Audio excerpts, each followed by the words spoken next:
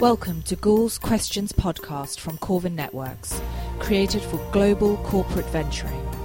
For more information, please visit www.corvin.com. So, today I'm joined for Gould's Question Time for HI Networks and Global Corporate Venturing news article by Stephen Lake, who's Managing Partner of Codigate Ventures. Hello, Stephen. Hello there. So, Stephen, thanks so much for joining us to give us some insights into Codigate Ventures. Could you first of all give us an idea of sort of the size of the fund when it was formed and the sort of business areas you focus on, please? Sure. Well, Codigate was formed in August of 2007. We now have about 110 million sterling under management.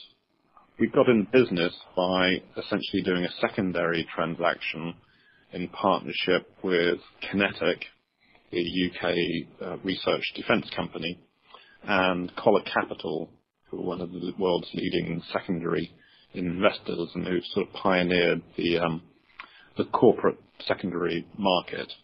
Mm-hmm. That enabled us to get up in business with 7 businesses that I actually had incubated myself initially as part of QinetiQ's new business accelerator through its IPO. From there, what we've done is really focused on building those companies initially. We have a fairly consistent set of themes that are tied into those companies and also areas that we're interested in the future. Those are intelligent infrastructure, where we believe that most of the things around us will have some form of sensing or intelligence built into it and be able to communicate that information. The broader area of security, which is not just the sort of the traditional sort of security of cyber security, etc., but we sort of view energy security as being relevant in that kind of area. And then also the broader issue of sustainability. You hear a lot about, I think, people saying they're involved in clean tech as a focus, and that's essentially a sort of a part of what we're after, but we feel also that there's a lot of opportunity in looking at things like the maximizing the life of carbon-based fuels, as well as focusing on non-carbon-based activities. So things that reduce waste, improve efficiency, enable oil reservoirs to have the production yields increased so that actually existing carbon assets last longer. I think those are all sort of legitimate areas for us. Okay, yep. I think the other sort of key thing to note about sort of our focus is that we have a different investing style than you might see in a traditional sort of venture firm, in that we hold very large percentages in businesses. We proactively look to create new businesses with our technology partners and also through the technology assets we already have. So you're going to see with us always a smaller portfolio than you might typically see, and also a larger ownership percentage in those companies than you might typically see.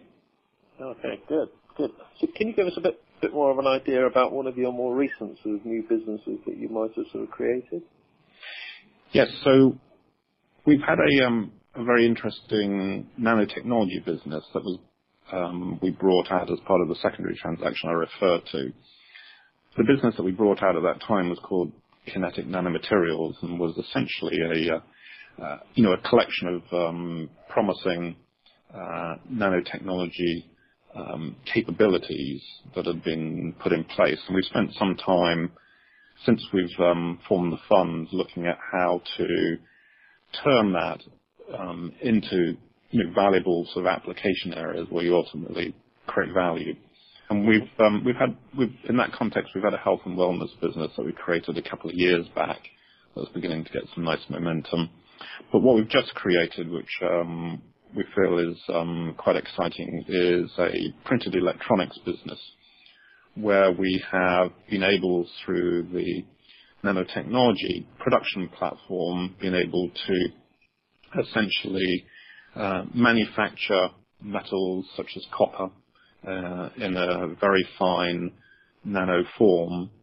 Then we've been able to coat those through that process so that they don't oxidize, drop those into an ink, and then create essentially the ability to print electronic circuits at room temperature onto a variety of substrates.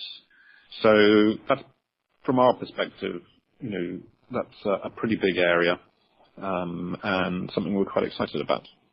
Good. Okay. And something else I know that you've been involved with Codygate Ventures is around sort of bringing your business portfolios together in a technology cluster. Can you give us some insights into how that has been developed and that's been recently announced and what you're doing there, please? Yeah.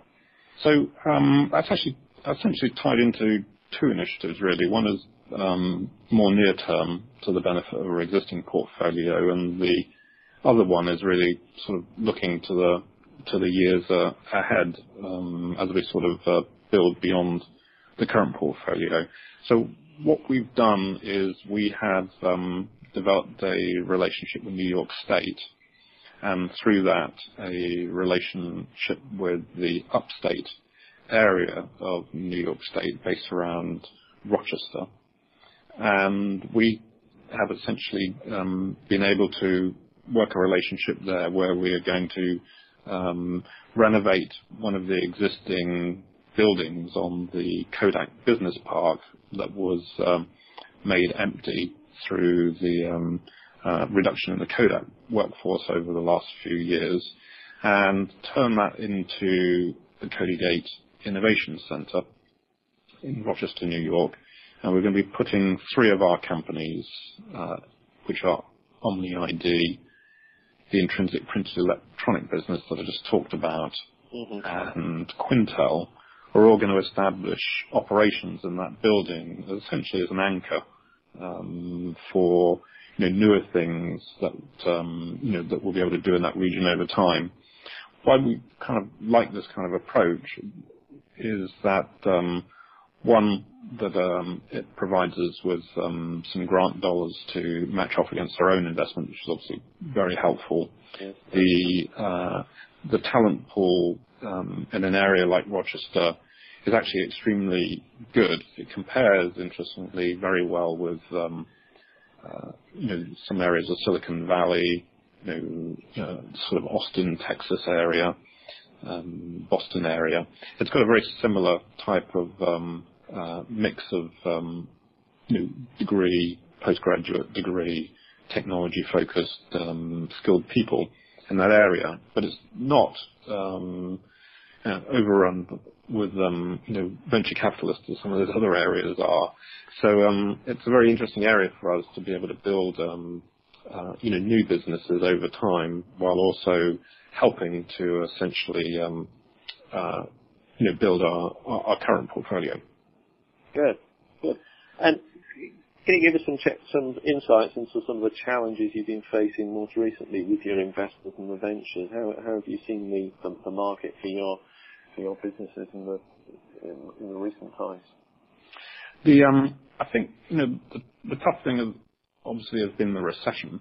I guess we created our business in August 2007, just in time for the world to go into 2 years of recession, and and that brings some challenges with it as you're looking for order growth in some of these businesses early on, and corporates are busy clamping down the hatches on things. So that was that's been sort of an interesting thing to navigate through.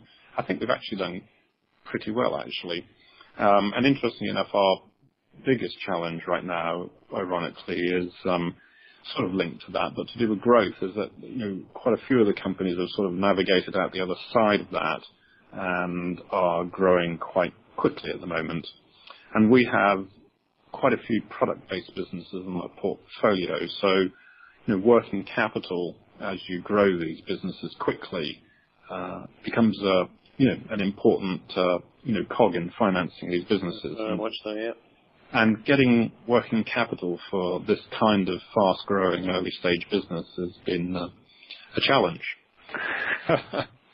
So I think really those two things are things that are the two things that have challenged us most. We've had a look at benchmarking our portfolio against other companies in similar spaces at similar stage, and from that perspective, we've seen that actually pretty much across the board, the businesses are one or two in their category, and have invested actually quite a bit less cash than some of those other businesses through the more challenging period we've just gone through. So I think from that perspective, I think we've seen quite a few challenges. I think perhaps our style of owning bigger percentages and being a bit more hands-on with the companies has actually been helpful in managing things that way, as opposed to throwing large amounts of cash to get them through the through and out the other side of the recession.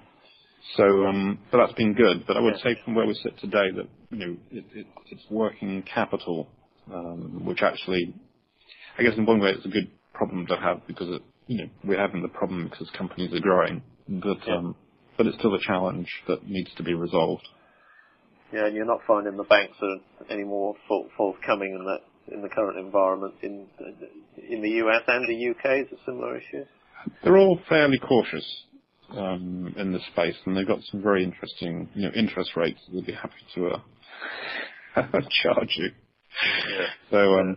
So it's sort of seeing past that and finding a few more innovative partners that can see other opportunities. So actually talking to businesses that are in the more traditional in the areas of project finance and infrastructure finance. Yeah. You can see future business opportunities that may well come from some of these businesses getting bigger. It's sort of an avenue that we're focusing on. Good.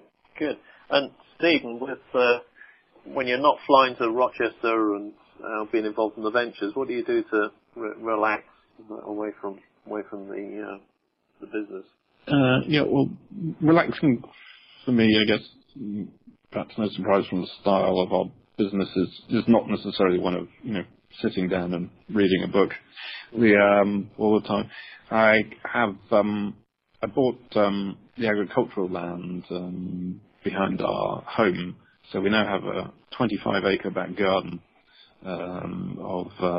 of area of outstanding natural beauty here in the Cotswolds. So I get out there at weekends, and there's plenty for me to do in terms of managing the land.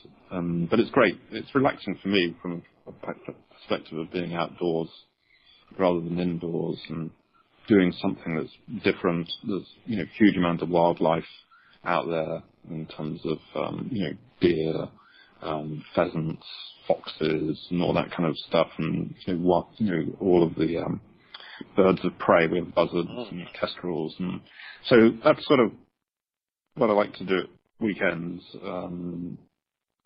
Perhaps like a lot of guys, I'm also very interested in music, so I do have a hobby along the side of building a quite a large music collection, and I've got a nice terabyte server hidden in the cupboard, which is slowly being filled with music over time, which I can sort of click on in any room in the house, and that's actually been a sort of a fun project to sort of research and find out about old bands and where do they come from, and pick up the album before the album that was done and all that kind of stuff. So those two things keep me busy. Very good. Thank you very much, Stephen. Really appreciate the insights you've given us to Codygate Ventures. It's a pleasure.